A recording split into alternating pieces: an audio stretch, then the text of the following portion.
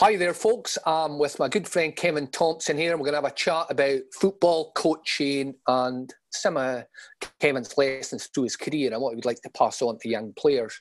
Hi there, Kevin. How are you getting on? How are you doing? You okay, mate? Aye, good. All good. All good. So what have you been up to in this break that we've got just now? Well, I think unfortunately, if somebody told you that you could have a week in the house, you'd look quite forward to it. But it's been a challenge, to say the least. 2 kids, 7-year-old and a 10-year-old, driving me mad. Oh. My wife constantly moaning at me to get outside and play with the kids. So it's been a challenge. But to be honest, I've really enjoyed it. I've quite enjoyed the time with the family. Obviously, I'm a coach now, and when you play, you have lots of time in your hands. When you're coaching, obviously, it's a really unsociable job, long hours out at night time. Obviously, the kids are in school during the day, so a lot of times you spend it out in the pouring rain, the Scottish weather at night time. So it's quite unsociable at times. So you have some time with the boys. It's been really good.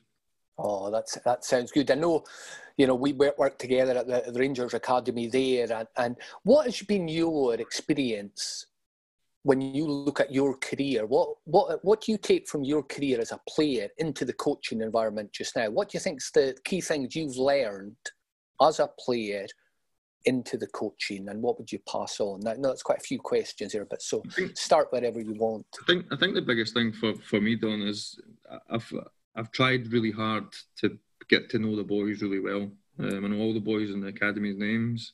I think it's really important. Not so much the boys that I've not coached before, but for the intermediate academy, where I obviously worked to start with Greg Statt, and then obviously worked with Stevie Wright for a wee while as well. Both were brilliant for me. Yeah.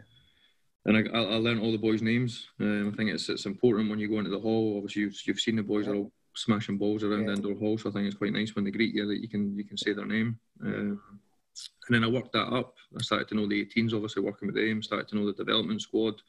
And I just think being approachable and being somebody that I get they respect you because of who you are and what you've obviously done in the game. But I think if they can buy into you as a person and believe what they're saying, what you're saying to them, is really important. And I think that's probably one of my biggest strengths, without kind of blowing smoke up my backside. The relationship that I have with the players is a part that I think is really important, and it's hopefully a part that I feel as I do really well. Yeah, that's great, Kevin. So when you look back, on your playing days, which wasn't that long ago, who are the characters or what's the type of coach that got the best out of you? What was that relationship? What did that allow you to do? Well, I think obviously Walter Smith was a governor at the man management part, but I was lucky. I worked under some great managers. Obviously, we touched on Parky before we come on air. I had a real good grounding for Parky. Respect, hard work, be humble, do your job. All these things that are, in my opinion, really basic stuff that's ingrained in me as a person. And I carried on that right through my life. Even I do it now. I want my kids to be like that. I want them to be humble. I want them to be respectful. I want them to be hardworking. Any player that comes to my academy, boy or girl, any player that's within the Rangers Academy, that when they work under my care, I expect the same. So I'd like to think that the humble beginnings are really important for a young football player. And I was lucky, learning off the master, obviously, in Donald Park. And then I got I got Bobby Williamson for a wee while. And really grateful to Bobby. Clarkie and KB, who were really good for me. They gave me more opportunity. And then we obviously inherited Tony Mowbray. Tony Mowbray was single-handedly one of the best technical managers I had. Proper father figure for that young crew that he inherited. He was a proper father figure. Might be a bit of a strong word, but he was someone that the players really looked up to. I think when you're a young player, you really need the manager to feel as though he likes you. I think it's really important for a young player to look up to somebody, to feel like the manager has your best interests at heart, to feel like the manager rates you as a player. And Tony gave us that in abundance. Obviously, made me the club captain at Hibs when I think I was 2021, which was a big scalp for me as a person. He gave me a lot of belief within myself. And then I obviously moved to Rangers and I got Walter, who I don't know how and I don't know why, but he just knew how to give you a kick up the backside when you needed it. He knew how to make you feel good about yourself when you needed it. I worked under Gordon Strachan when I was at Middlesbrough. Strax is probably the best when it comes to the technical parts, as in like within training. He can be a bit angry at times. He's a different character. He can be off the cuff. He can make you feel quite small. It's one of the ones that you need to have a bit of personality and a bit of character to play for Gordon Strachan. So all these wee things that I've learned off of different managers that I've worked under, I've tried to steal the best parts. I want to be myself. I want to try and ingrain some of these things within me. and hopefully pass it on to some of the youngsters of the game to do. Certainly got a wide spread of experiences, Kevin, isn't it, from different managerial styles there as well. And before we go on to talk about the player, do you think that coachable side, you talked about Tony Mowbray there and our good friend Donald and going on as well, do you think that is innate? Is that something someone's born with, or do you think as a coach you can learn those traits? Like you said, going out and deliberately learning people's names. Do you think people have that, or is it learnable? I think that we're all given talents, Donald. I think you're born with the type of talent that you end up expressing. I think you've got a ceiling. I think you can work. Look, I want to be a good golfer, but I think if I hit 100 balls every day, I'm never going to be Tiger Woods. I just think that there's a natural talent part within that. I think he's someone like a Barry Ferguson, who was natural talented, uncoachable at times, just played off the cuff, but what a talent. And there'll be many people that have helped Barry right through his career, but I think a lot of his stuff that he learned would have been through having the drive and the desire as an individual to keep on striving to get better. And I was a wee bit myself, the same. I probably for, 15 to maybe 19, I just got there through talent. And my talent got me to places. People respected me because I was a decent player within every squad that I was in. Eventually I got my opportunity in the first team. I started to build a profile for myself. It probably all come quite easy. It probably wasn't until I got to Rangers where I realised that just doing enough and just getting by through talent was just not enough. So I had to then start to learn and ingrain the mentality side within the game that Walter was a big factor in, telling me that being average, being okay, being a 6 or 7 out of 10 just wasn't good enough at Rangers. So I started to look at people like Barry and how he worked on the training pitch every day, how he believed in himself, the swagger, the arrogance, whatever you want to call it, the bit strut that he had as an individual. I wanted to try and ingrain that in myself. So I think there's certain parts that you can learn. I think if you're open and you're an open book and you want to take on information and you want to listen to people, if you want to strive to become better all the time, I think you can certainly put yourself on the right path. I think if you're not willing to and you're really narrow-minded and you want to think that you know better than everybody else, then I think it can be a difficult game to try and forge a good career in. I think that's a great way of putting it, Kevin. And talent, I've heard it say, or you look at it at the level you were playing at and have done, isn't it? Talent's just the entry into it, and then that's that personal drive and being able, you're coachable, that pushes you forward. The man, sorry Don, the man talked about being obsessed, didn't he? Yeah. Being obsessed, you want to be the best player, and I probably, until I got to 23, 24, when I was at Rangers, I probably wasn't obsessed with being the best player. I just wanted to be the best player. I thought I was the best player, but same again, I think it just become quite easy. And that's not me saying that I was better than Scotties or Deeksies or Gazzies, etc. I had that mindset that I believed I was a good player. I got a lot of good publicity. The fans liked us. We all had mad hairstyles. We got a lot of good publicity. There was never any negative, really, to be honest, or I never certainly heard many. But at Rangers, it was a total different ballgame. I think you had to be obsessed with trying to be the best. You had to walk onto that pitch every day at the training centre and have a bit of swagger and a bit belief within yourself to say that I'm here. Because if you never, there was somebody waiting in the wings to take your position and wanted to show you how good they were. So I certainly think that obsession and that belief, that drive is the part that you need to become a top player, added with the talent. Yeah, so that talent, obsession and drive, definitely agree with that, to getting in there and driving you forward. When you look now, then Kev, looking back from your career and now to the young players you're involved with and through the clubs and your academy, do you notice a difference in the players to when you were younger, when you were playing, or is it the same, or is there just certain bits that maybe has changed because our society has changed?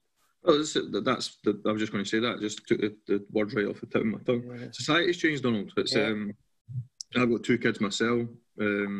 Would these kids go to football if parents never took them? Would these kids go to athletics or go to swimming or go to, all these wee things? Whereas when I was young, if we wanted to go to swimming, we asked for £1 off mum and dad, and you went down the street and you went to the baths and you spent all day at the swimming pool with your pals, and then the next time your mum and dad seen you, it was at dinner time. I know things have changed. Would I be happy as a parent sending my kids to the baths or to the swimming pool at 9, 10, 11-year-old? Probably not. But I think that when it comes to sport, how many kids nowadays are quite happy to go and chap on the neighbour's door and ask for a game of footy, or to go outside and play, or, do you know what I mean? And I try and encourage my kids to do the same. You like, go and ask wee young Ethan, or go and ask Christian Rohan next door if they want to play in the bikes, or they want to play outside. Go and get a game of football in somebody's back garden. You can play in our garden. These were things that were natural for us when we were younger. I don't think the natural part is there as much, and I'd certainly think that, without sounding negative or being disrespectful to any coach or any system that's out there at the moment, it's changed for, I'm not saying for the better, but it's certainly changed. Things are different. The game's the same game, but there's certainly lots of different factors within that now. I just think the kids at the moment, not so much at any specific club, get a wee bit too much without having to fight for it at times. I think when I'm listening to you speaking there, and going out with your mates, certainly that's how I grew up. And I grew up in a small village where everyone knew each other, you know, so the whole time. And you would spend the whole Sunday afternoons when you're a kid playing football and things like that. And when I'm listening to you speaking, one of the things that I think you get from that as well, isn't it, is how you get on with your mates, a small group over a period of time, all the fallouts, all the things, you know, as a kid.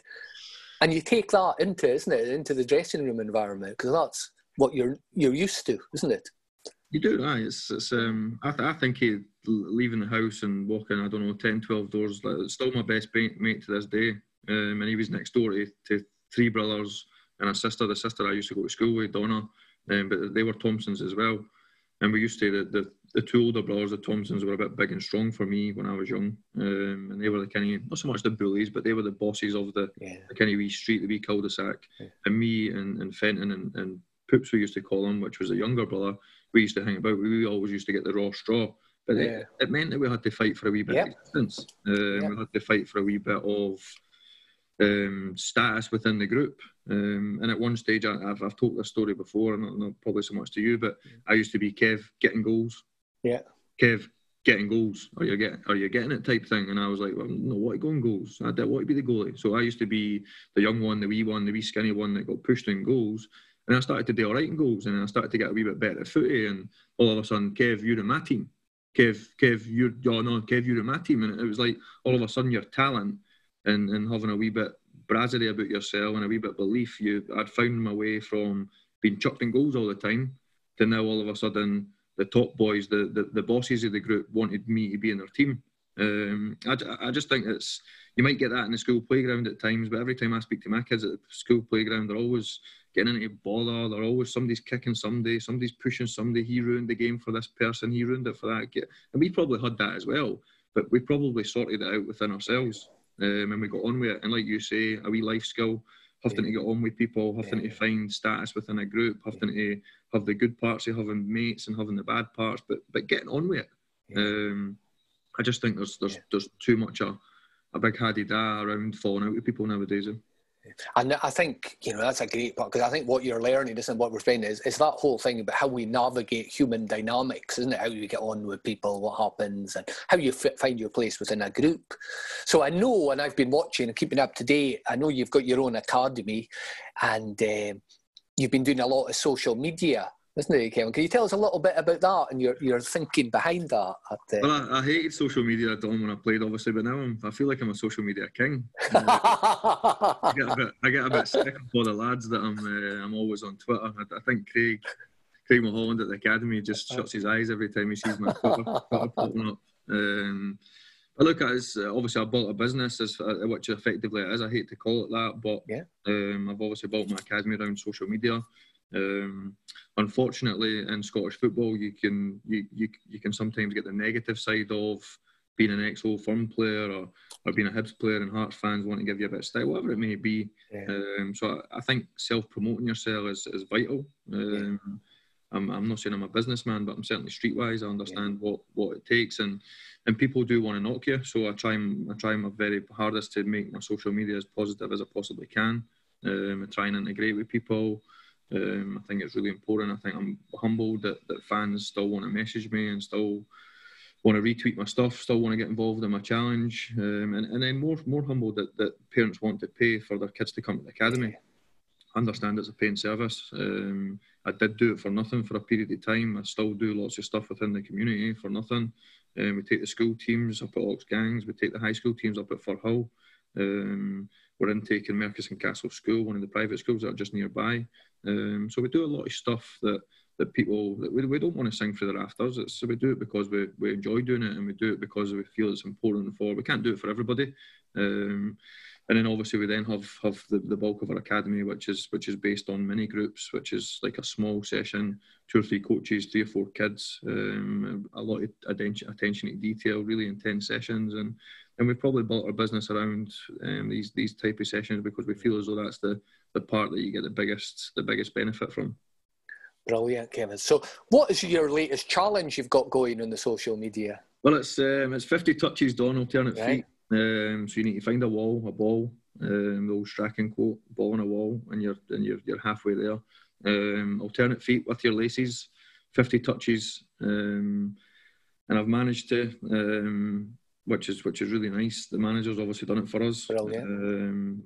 Managed to call out a few ex-players, a few players at the moment, so it seems to be going down quite wildfire at the moment, which is nice. The fact that people are willing to pick up a ball and either have a wall at the side of their house or within their garden or whatever, or having to walk and have a wee donder to do the 50 touches challenge, which is nice. The manager's obviously a big scout for us to do it. He's took it to a different level for me, which is brilliant. But it's for anyone. It's for anyone that's willing to have a wee challenge to see if they can test their touch. It's kind of relates to me as a person and what my beliefs are as a coach. Obviously, it's really basic. It is a difficult challenge. If you can do 5, then brilliant. If you can do 10, even better. If you can build up to 15, 20, and so on and so on. But if you can do 50 at any age, any ability, then I think that's brilliant. And if you can practice these wee things, then it can only certainly make you a better player. Brilliant. So if people want to have a look at the social media, where would they go? Our Twitter is Kevin Thompson Academy. Instagram the same. We obviously have Facebook, etc. It's just all Kevin Thompson Academy. So brilliant. If they want to find us, they'll certainly find us on social media. So that's all the social media. It's Kevin Thompson Academy, and I'm sure everyone will really enjoy looking at it, and everyone that's done it. I've seen quite a few people I've known, and it's inspiring, and it helps us to still get in touch with the game, isn't it? At a very simple level, but it's doing the fundamentals really well. So thanks very much for your time. That's been great, and look forward to catching up when we're back at work. Pleasure, mate. Pleasure. Thanks for having me on. Cheers, guy. Good man.